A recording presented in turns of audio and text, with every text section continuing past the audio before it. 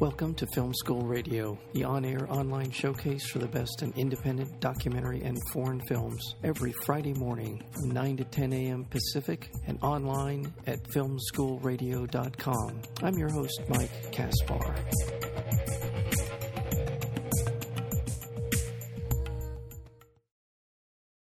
When Mariam, a young Tunisian woman, is raped by police officers after leaving a party, she is propelled into a harrowing night in which she must fight for her rights, even though justice lies on the other side of her tormentors. Employing impressive cinematic techniques and anchored by a tour de force performance by newcomer Mariam Al-Farjani, author Ben Hania, Beauty and the Dogs tells an urgent, unapologetic, and important story head-on. A rare and startling film from a female Tunisian director. It's a striking critique of a repressive society and a forcefully effeminist rallying cry. And we're joined today by the director of the film Beauty and the Dogs, Kauthar Ben Hania. Welcome to Film School. Yes. Hi. Thank you. Thank you so much for being here. And it is a wonderful film, and there are so many things that are impressive about it. But let's start at the beginning. Where did the story for Beauty and the Dogs come from? The idea, the original idea, it's a real story. It's inspired from a real story that was in Tunisia in 2012, and everybody heard about this story. So for me, what really interested me was the courage of this girl. It was a nightmare for her, and she, despite all this, she managed to confront, a huge institution like the police institution, and to ask for her rights. So for me, it was like a contemporary heroine. She was a movie, so it started from there. So the story, you said it's a true story. So at what point did obviously this resonated? It rang true for so many people who heard the story. What was your process in turning that story into the film that we see in Beauty and the Dogs?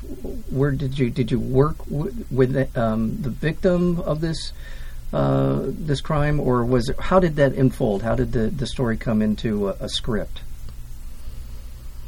In the beginning, I said I don't want to meet the victim, and the victim, she wrote a book about her story. Mm-hmm. A book that was published. So I wanted really to start from what happened to her, and to add a lot of fictional elements in the film. So it wasn't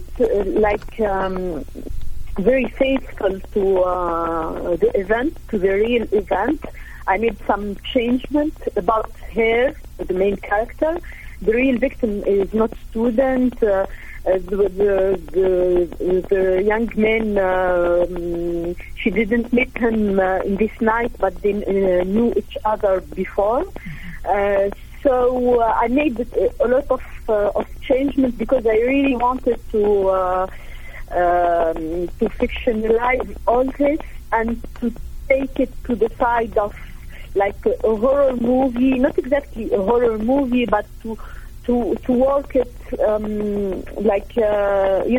strong fiction, mm-hmm. with a real event, but these real events are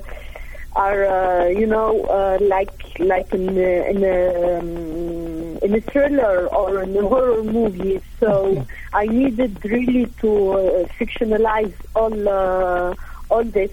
So I met the real girl, the real victim, but after writing this script, just to see if I missed something, and then I met her again after finishing the movie, and she really liked the movie, and she's really defending it.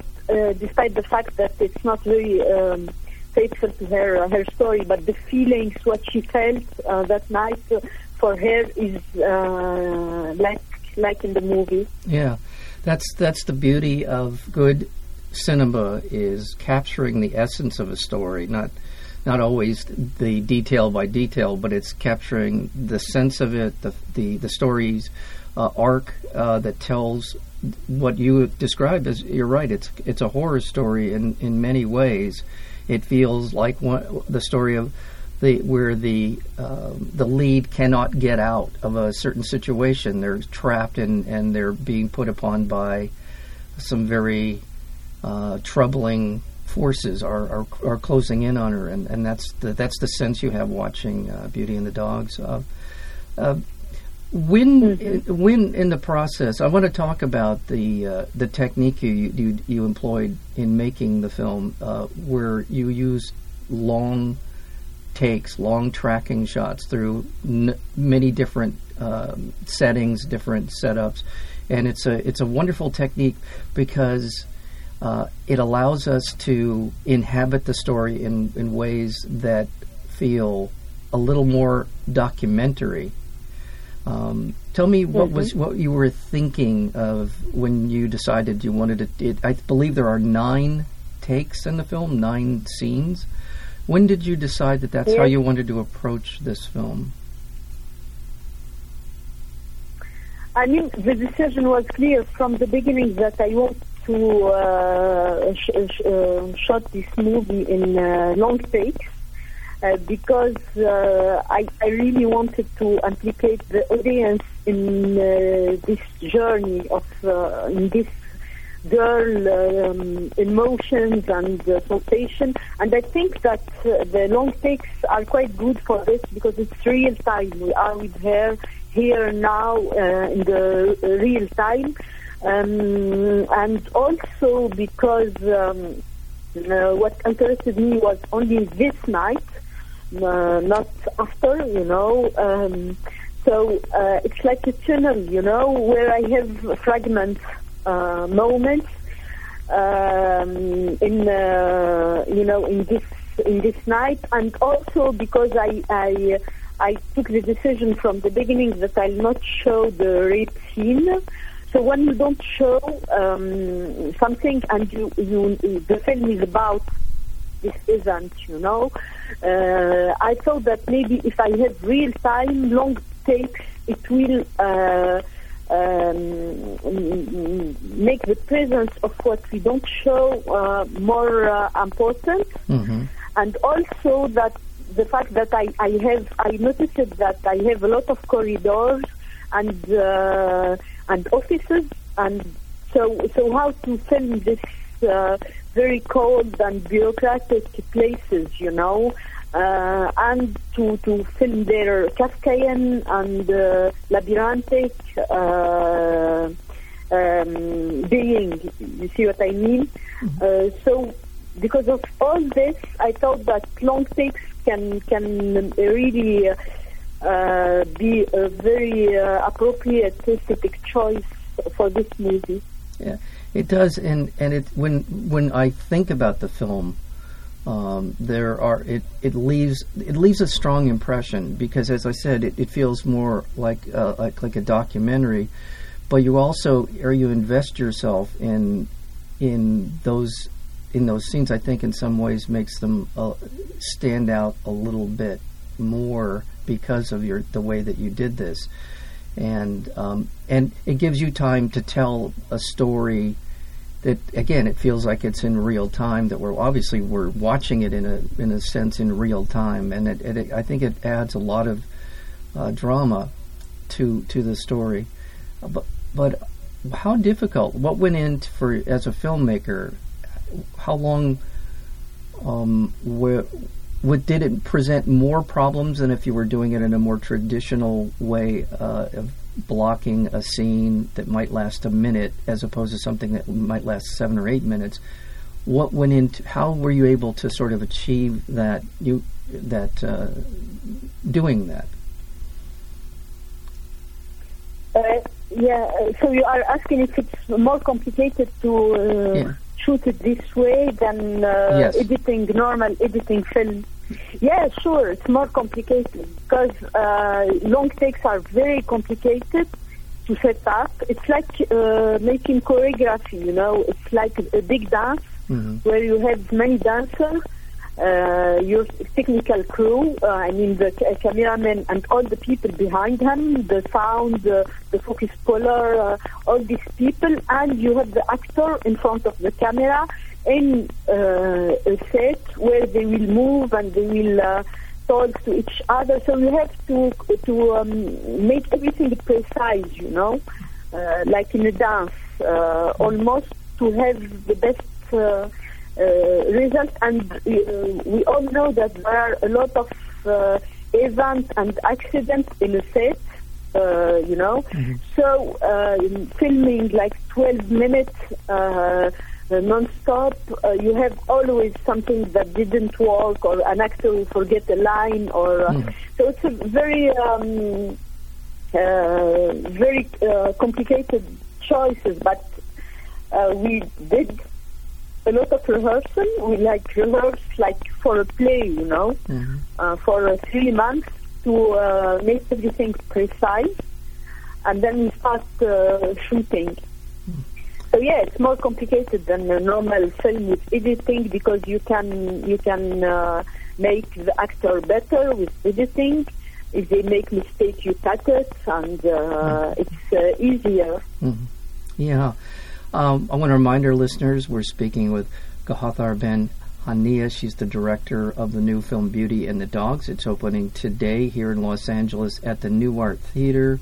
That's March 23rd here in Los Angeles. You can go to the Oscilloscope website called beautyandthedogs.oscilloscope.net, and you can find out more about the film and where it'll be screening, and look for it there. Now, the film obviously is pivotal in the lead performance by Miriam Al-Farjani, who plays Miriam in the film. She's terrific. One of the things that I liked so much about her performance was the way that she reacts as the film goes on. We see this character evolve and go from a young woman just wants to go out and have a fun time at a dance, and it evolves into to what happens to her after the rape, and how her performance is just absolutely terrific.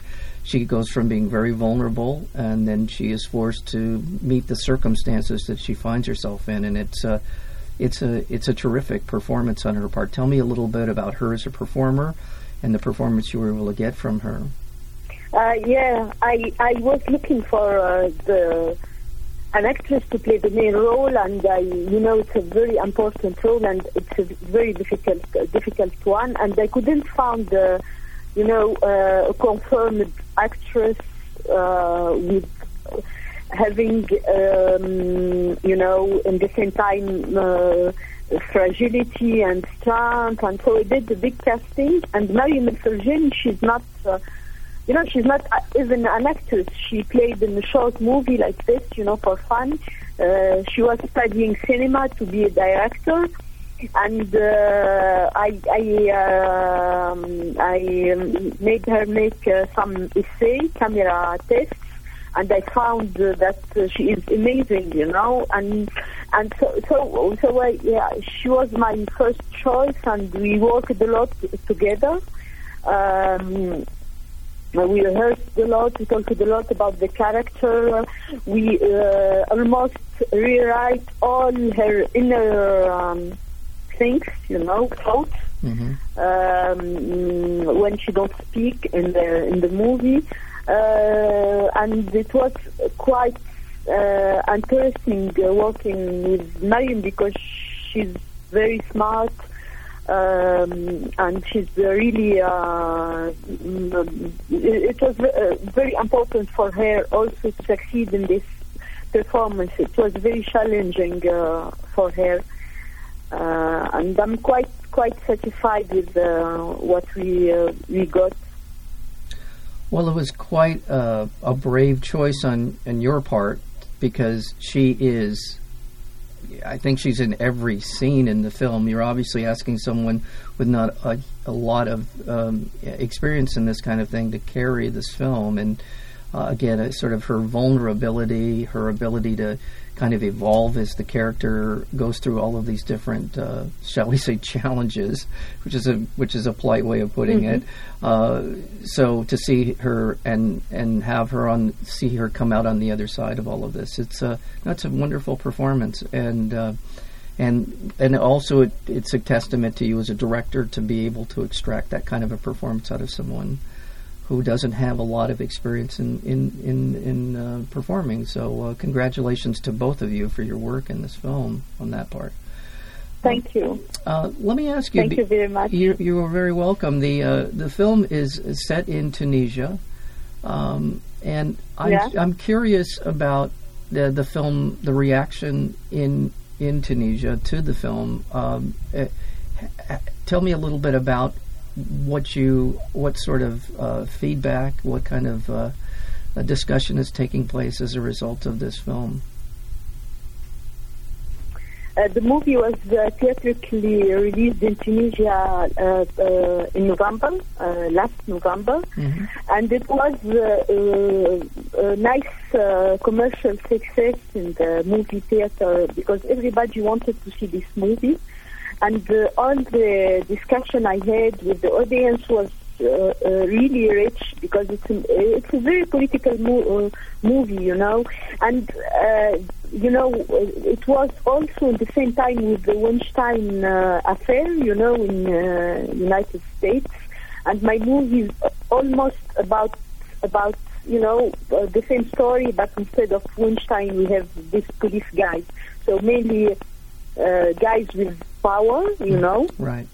So the discussion was about our, how to deal with powerful people. And since, Tunisia is a young democracy, so we had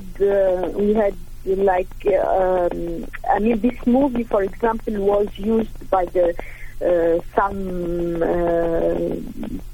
association, the civil society. They took it and showed it in prison, in jail for women, you know, and also in dormitory for young girls in university to talk about the laws against violence, you know, and harassment, to know what kind of process you have to follow when you are a woman and you have this kind of aggression and problems.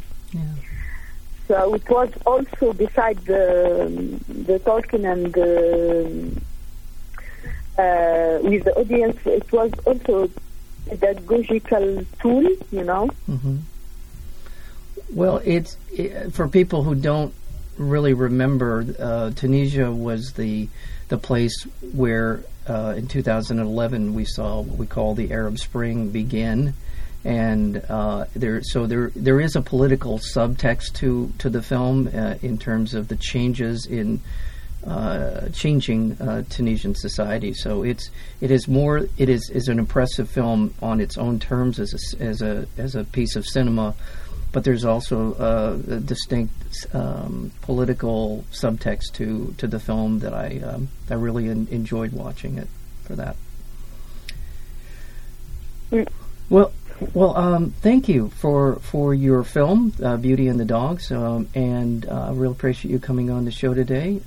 We've been speaking with Kawthar Ben Hania. The film is Beauty and the Dogs. It's opening here today in Los Angeles at the New Art Theater, and you can check out more about the film at beautyandthedogs.oscilloscope.net, and you can find out where it'll be screening at other theaters coming up, and look for it, please. Kawthar, thank you so much. Thank you. Thank you for being here on Film School. Thank you very much. I look forward to your future work. I hope you come back and join us again. Thank you. Thank you.